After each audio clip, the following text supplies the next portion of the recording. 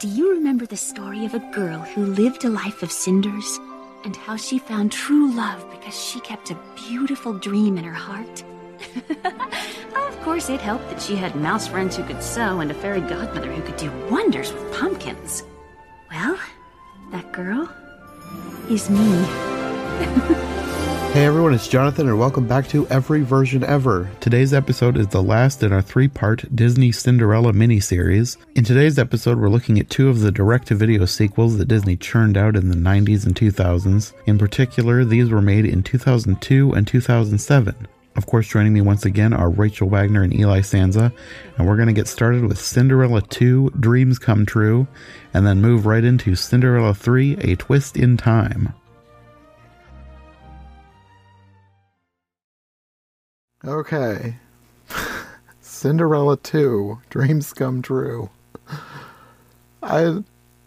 People had told me that this was not a good movie. It was not a good movie. Oh, yeah. I feel like this is what people think that Barbie movies are. And I've seen Barbie movies. You. They're like heads and shoulders above whatever this was. Yeah, not even close. This is terrible. The music was so forced. The animation was by Walt Disney Television Animation, so it was basically television grade. It was not a good successor to the original Cinderella. You could tell that they were trying, but they didn't try hard enough. It was very cheap.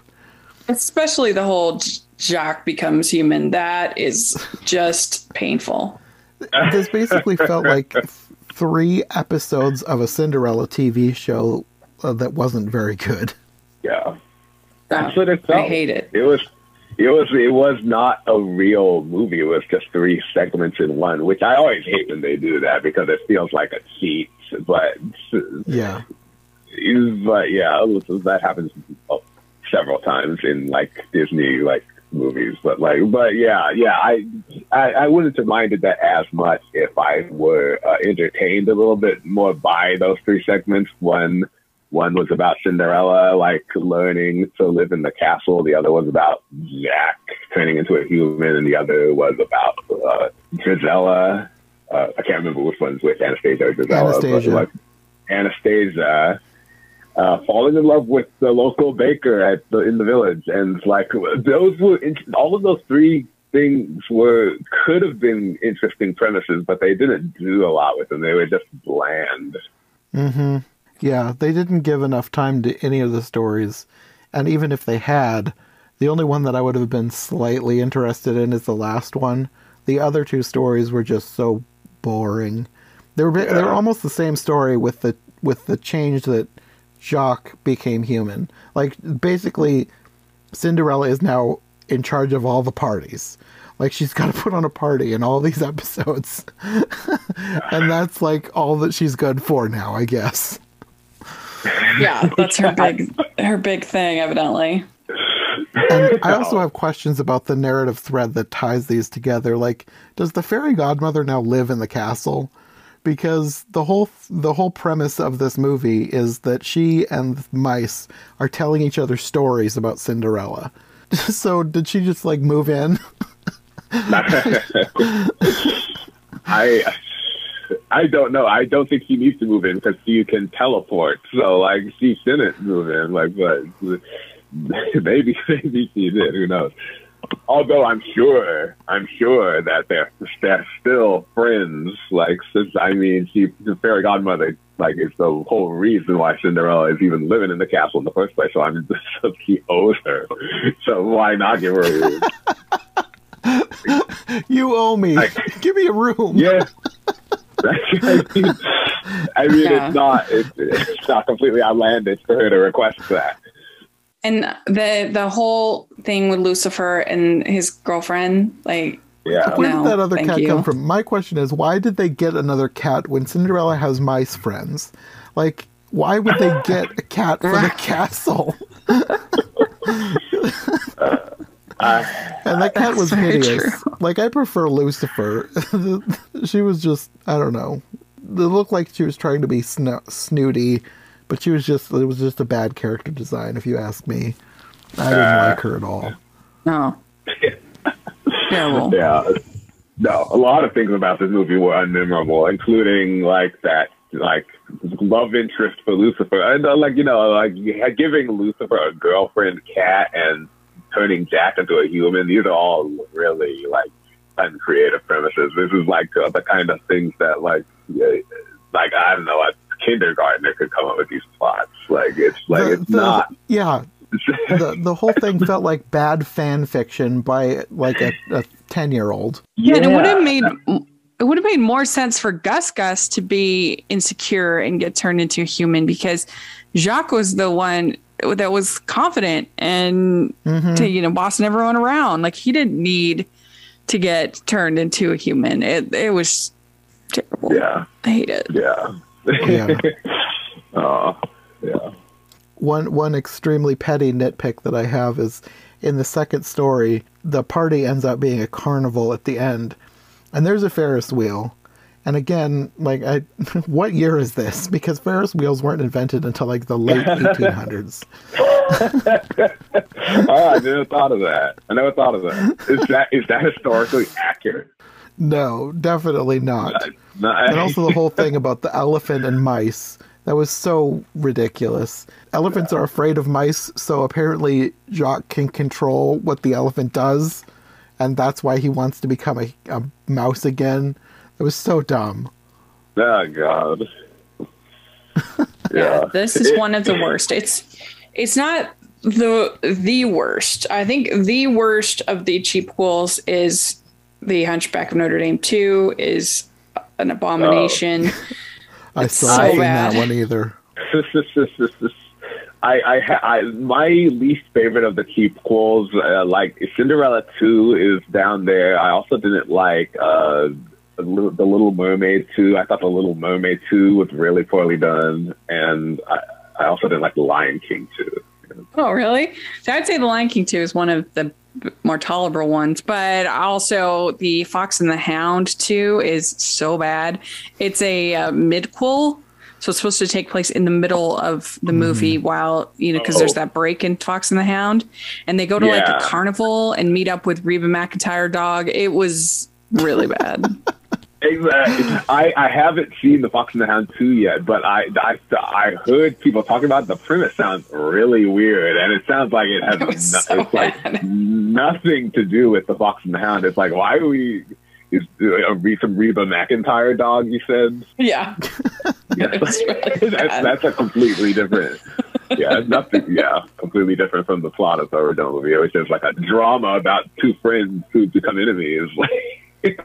Yeah, Pocahontas 2, I'm not a fan of. I didn't like Milan 2. I don't like that one. We'll talk about Cinderella 3. That one is actually pretty decent. Actually, the Bambi 2 isn't that bad. It's better than you'd think. But most of them, most of these cheapquels are just so bad. Cinderella 2 is definitely one of the worst. Mm-hmm. Well, let's talk about the cast of this, because I was surprised at how many good voice actors were in this, and I didn't really like a lot of their performances, even though, like, they're good actors. I've heard them in much better things. I mean, they can't save it. If it's a terrible story, what can they do? Yeah. You have Jennifer Hale as Cinderella, Rob Paulson as Jacques, but he's also the Duke. It doesn't say that, but I'm 99.9% sure he's also the Duke. Yeah, it says on the Wikipedia, he's actually a ton of the characters. He's Jacques, Grand Duke, the baker, Sir Hugh, and Bert, and the flower vendor. Yeah, he's all over the place. And he's a good actor, so I can't fault them for using him to as much as they could. But they had Russi Taylor doing a bunch of voices in this. Yeah, and she's the fairy godmother. Who I love. And Tress MacNeille as Anastasia. And I love Tress MacNeille. But every time Anastasia talked, it was like, that's not Anastasia, that's Tress MacNeille. Yeah. That's the problem, yeah. Like, Tress MacNeille is totally easy for me to spot. So, like, every time she's in a role, I kind of, like, no offense to her, but I kind of like, oh, I got her again. It's like this. It takes me out of it sometimes. But like, she's not bad though. Yeah. You also have Suzanne Blakesley, who I wasn't as familiar with. She's the stepmother. I guess she's played Cruella in some of the 101 Dalmatians extra things. But I will say, I didn't think she was that great in Cinderella 2. She was a lot closer to what she should have sounded like in Cinderella 3. So she must have done some vocal exercises or something practicing. Yeah. She sounded so much closer to the stepmother in 3 than 2. That's one of the many things about Cinderella 3 that's better than Cinderella 2. Yeah. I think in Cinderella 3, even though the cast is the same, everybody did so much better in Cinderella 3 than they did in 2. I don't know. Maybe you can tell me this because I don't remember, but did Cinderella 3 have a different director than the director from Cinderella 2? I'm not sure. I didn't look up who the director was, but let me check here. If it's a different director, it might just be something as simple as the fact that they had a better director, and so he did a better job directing the voice actors, and so maybe that's why she sounded different. Yes, different director.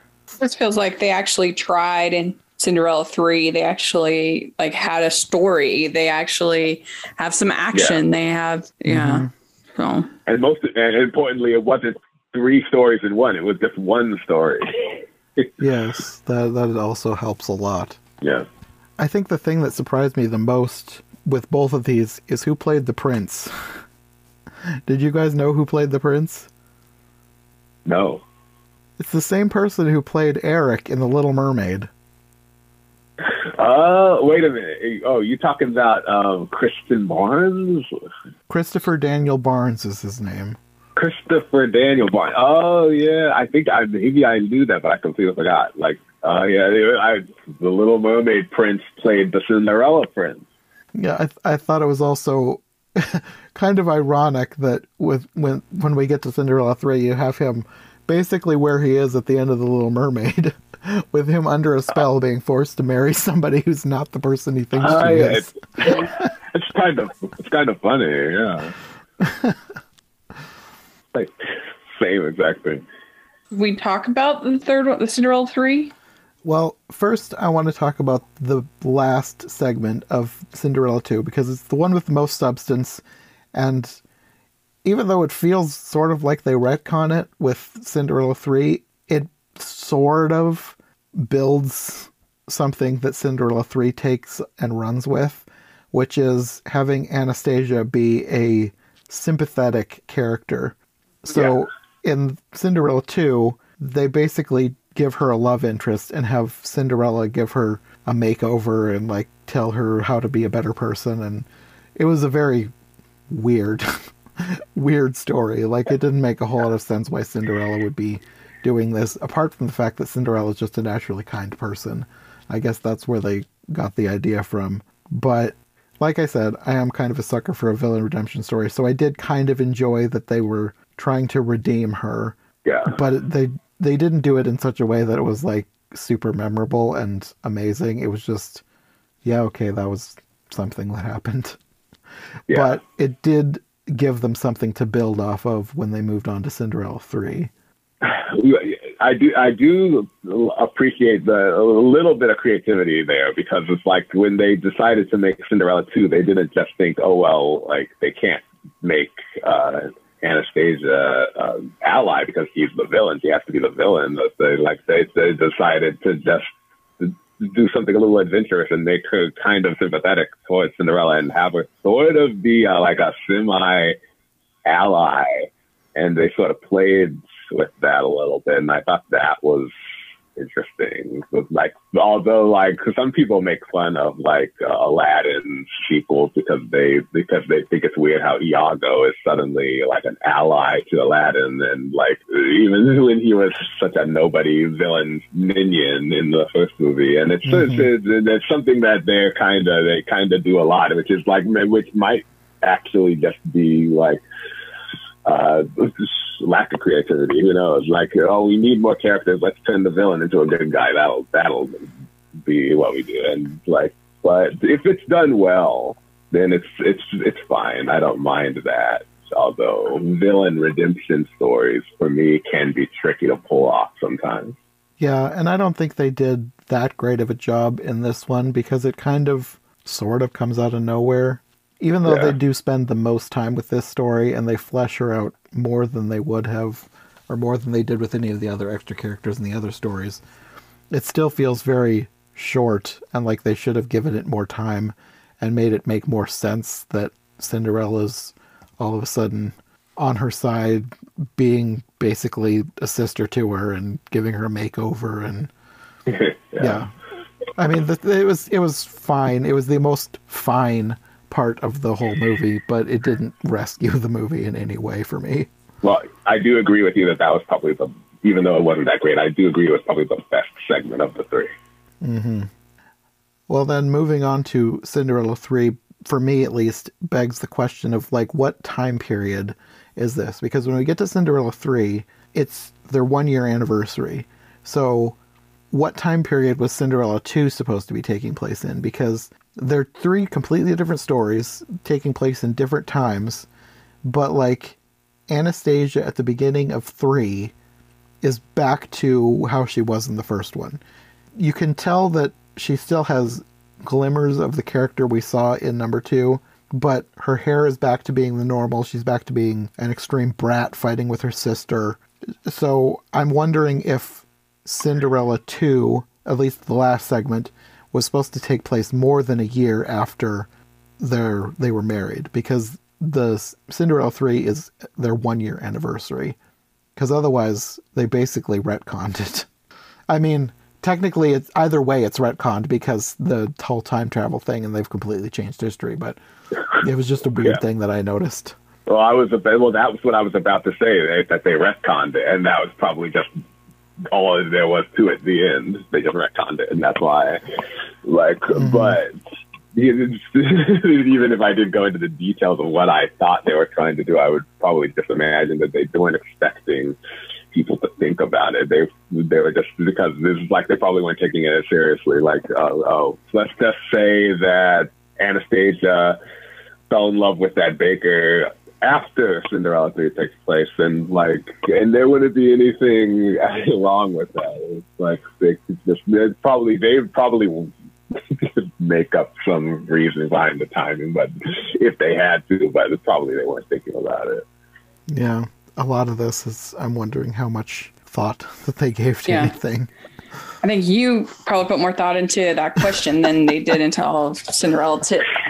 Probably. I tend to do that with a lot of things. It's like, I mean, I'm the kind of person who thinks about stuff like that too. Actually, I think about like the logic of this. Where does this take place? This doesn't make sense in this timeline. I think about stuff like that a lot, but I usually suppress that because I think that I'm probably thinking about it more than the filmmakers are, and so at that point, it's like, okay, this is pointless. Yeah, that's I feel.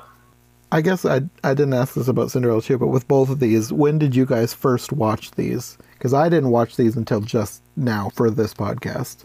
I can't remember. I think it might have been my second canon watch that I was doing for my channel. I did a video on the Cinderella 2 and 3, and I think that's my first time I watched both of them. I might have seen 3 sooner because people said it was good, but I can't remember. Yeah, for me, it was, okay, the gap between when I watched Cinderella 2 and when I watched Cinderella 3 was really wide, because I first watched Cinderella 2 back when it aired on Disney Channel, because I used to watch Disney Channel a lot because I had cable when I was a teenager. And when it came on, I watched it because I always watched Disney Channel. And that was... when I first watched it, I didn't think it was as bad as I think it is now. I think because I was less, you know how you are when you're a kid, you're less sentimental about some things, and so I thought it was okay. But I rewatched it on Disney Plus recently, and that was when I got to the opinion that I have now, where I thought it was, this is, now that I can think critically, now I'm thinking, this is really bad. But I also never watched Cinderella 3 until I watched it on Disney Plus, because I never got around to it. So after I watched Cinderella 2, I watched Cinderella 3.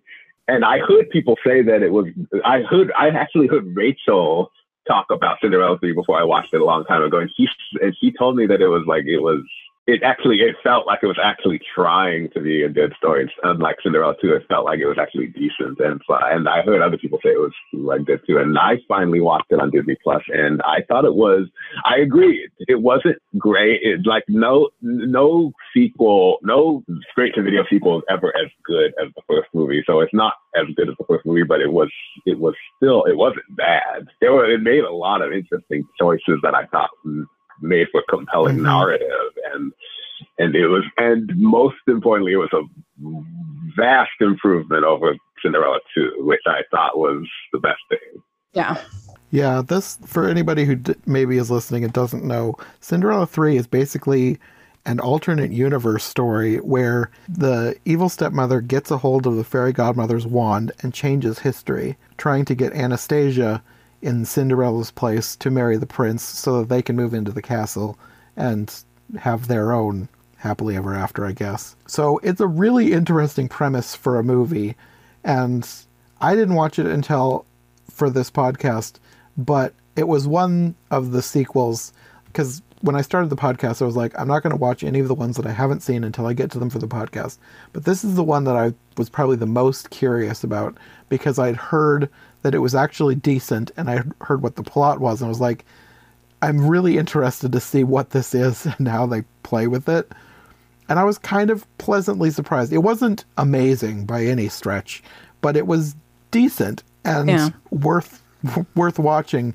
I don't think it was worth making as far as like as an actual successor to the original Cinderella. I don't think this needed to have been made at all. But as long as they're going to make something, I think that they did the best that they could and put their own weird spin on it that I actually kind of enjoyed, because it was such a weird premise for a Cinderella story. Yeah, I think it like I said, they tried. They had a story, and there's some fun action. The animation is not atrocious, which most of these cheapquels, the animation is really bad. But I really like the whole scene where the carriage race, I guess you'd call it. It was really good. Well done. Yeah. Well, the animation in this one was done by Disney Toon Studios, which is a step above Disney Television Animation.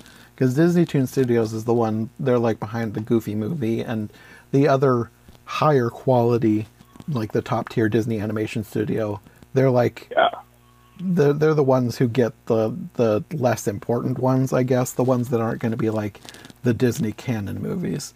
So it was already way better than Cinderella 2 from that perspective. You could tell from the very beginning that they had a much better animation budget, because the animation was very good. Yeah, that's true. And one of the things that I notice about when we're talking about Cinderella 2 and Cinderella 3 is that like Cinderella 2 and Cinderella 3 really like runs the full range of what most straight-to-video Disney sequels are like, because Cinderella 2 is one of the worst ones and Cinderella 3 is one of the best. So you can pretty much you can pretty much measure all of them against those two movies, and it's pretty much in one of those or in between is what the quality is like. So if you really want to get an idea of what most of them are like, you can just watch those two movies. Is this sequel a Cinderella 2 or a Cinderella 3? Yeah, where on that scale? Yeah. Yeah. If somebody asks you, if somebody asks you about the Hunchback of Notre Dame 2, and they say, is it a Cinderella 2 or is it a Cinderella 3? What's it like? That's a good question you can ask. I will say, even though I enjoyed a lot of it, that there was a lot of stuff in here that, like I was talking about, it's probably me being too picky, thinking too hard about things. But I have questions about how the magic works and why it worked in the way that it did. Because, well, for starters... Just the wand? Yeah, the wand, apparently, at the beginning it's established that you need to say bibbidi-bobbidi-boo for the wand to work. But then later on in the movie, people are just using it willy-nilly to do whatever they want. And then you also have the thing with the fairy godmother. When she comes looking for the wand, Anastasia accidentally turns her into a statue. However, after the stepmother gets a hold of the wand, she turns back time. So why didn't the fairy godmother get unstatued when she turned back time? And why couldn't she come and take the wand from her? Then I also have the question, in the first movie, it's established that the fairy godmother, while she does have all these fabulous powers, there is a limit to what this magic can do, and it can only last so long. So why didn't the magic... I mean, I guess that is a big question. The movie doesn't stretch over weeks and weeks and weeks, so maybe the magic would have worn off given enough time, but... It's not by midnight. Yeah, why didn't anything really come to an end? There was a couple of things that did seem to end by themselves, because at one point Lucifer is turned into that carriage driver. He spontaneously changes back for no reason after he falls in the water. And then if you watch through the credits, at the end of the movie, Drizella and the stepmother are turned into toads. If you watch through the credits, they turn back. They're like in their dungeon or whatever, or they're supposed to be sweeping up. They turn back into humans and they're wearing rags and they're like screaming. So that wore off for them. So I'm just wondering how all of this magic was supposed to stick. And at least the part where they turned back time stuck, because the fairy godmother asked if they wanted to return to their former lives, and they were all confused, and she was like, oh, never mind. So they apparently stay with this new timeline that's been created. But I'm just wondering why that didn't come to an end either. So again, this is probably me just overthinking everything way too much. But I still have questions about how all this magic is supposed to work. See, I've definitely thought the same. This is kind of why I hate time travel movies. Yeah, that's true. I mean, you do have to kind of accept a lot of nonsense when it comes to time travel, but but I don't know why they couldn't have done something that ends at midnight, because I mean, it was just Cinderella that day for some reason ends up in midnight, but I would think if they're going to change the whole time space continuum, then I want to address it. And maybe it would have, because I mean, the stepmother and Drizella, their spell wore off at the end, but so maybe everything would have, but I don't think the timeline ever reverted back. So who knows? Yeah. But at least they tried. Yeah, and they tried harder than they needed to. Like, they could have made another Cinderella 2 and just put it out there because kids would buy it either way. But I enjoy the fact that they actually did try and make a decent movie. Yeah, I don't even care if the time travel logic makes sense or doesn't make sense, because all I care about is if I'm emotionally invested in this story and if it's well written, because like then I can put the science aside, or well, quote unquote science, and just to focus on the characters and the plot, and this does a decent job with that. So like I was like satisfied either way.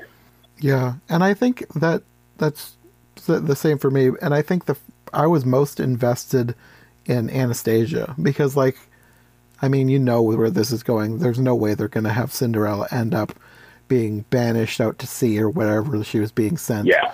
At the end of the movie. You know that's not going to stick. But I was curious about what they were going to do with Anastasia, because, like I said, with Cinderella 2, her segment, even though it wasn't that great, it was still, for me, the best one. And I liked seeing her have that shift.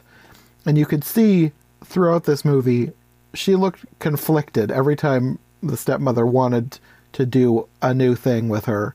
And by the end, when she basically turned her into Cinderella, I really liked that before Cinderella even had a chance to interrupt the wedding, she turned down the prince and said she didn't want to get married anymore. I liked that they had that arc, and they had the arc feel believable rather than, oh, she's good now. Like, they actually gave her a good, satisfying character arc. Yeah. Just like Rachel said, they actually tried. Like, it was a decent plot. Mm-hmm. And I also like that they still had moments of hilarity with the stepsisters. Like, one thing that I just laughed out loud was when Cinderella is like hiding in the castle trying to figure out what's going on and trying to talk to the prince, you hear in the background the step family walking through the castle, and you hear the stepmother saying, "Remember, girls, grace and poise, grace and poise." And one of them yells, "Oh, look, a harp!" Like there's a strum of the harp and a crunch noise. Yeah, there was some decent laughs in this, actually, surprisingly. Yeah, there were a few moments like that in this. So the writing was definitely a step ahead of what they had before. Oh, yeah. Yeah, definitely. And that is a high compliment when you're talking about the straight-to-video movies. Yeah, Yeah. definitely. Yeah, I mean, and I think a lot of times people didn't even pay for these movies; they just came included, and Disney would try to make it sound like it was like a combo deal, like, "Oh, you're getting three movies for the price of one." Yeah, no, not so much.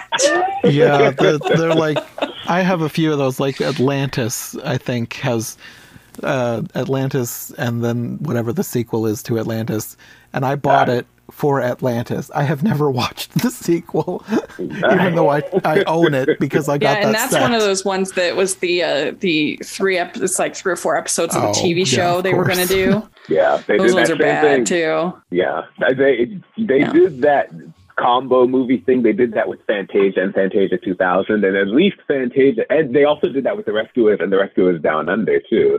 But at least, well, those are different too, though, because those are actually good. I think they're good. I don't know how Rachel feels about Fantasia 2000 and Rescuers Down Under, but I thought those movies were actually good, at least, and they helped. They were actually theatrically released. I actually prefer Down Under to the original. I'm not a big fan of the original Rescuers. Right? So. Yeah, I remember.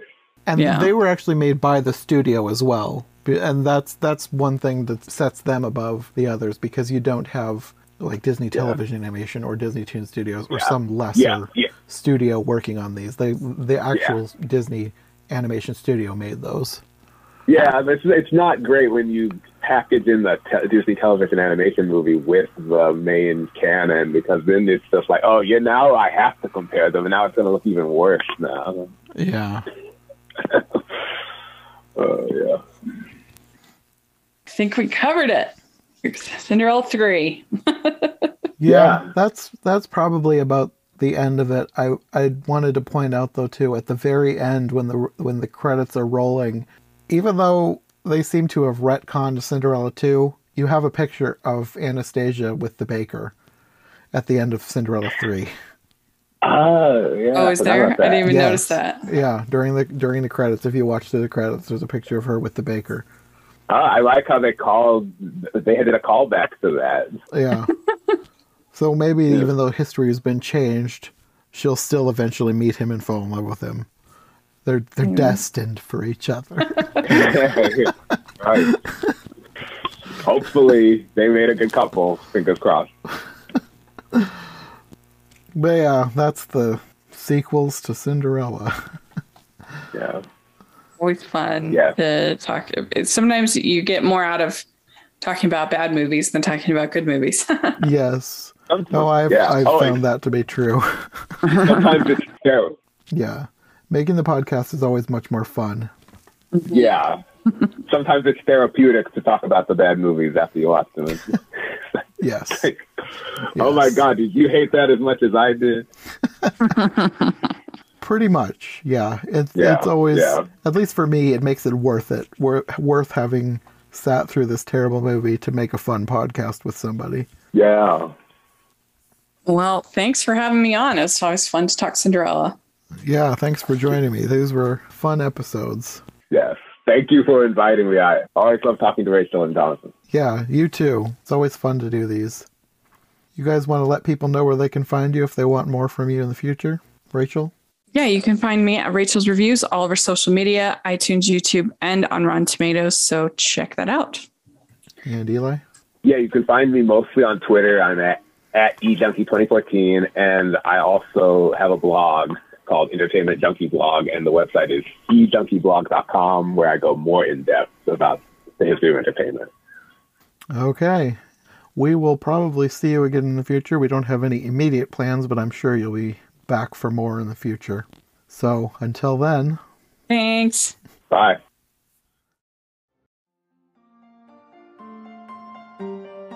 Thanks for listening to Every Version Ever. If you like what you've heard, make sure to subscribe on your preferred podcast platform or to our YouTube channel. Make sure to follow my co-hosts as well, and if you want more content from us, check out one of the other podcasts in the iHeart Movies Podcast Network, or check out my brand new Patreon. My link tree, as well as any other relevant links, will be in the description. We'll be back soon with another brand new episode, so thanks for listening, and we'll see you next time.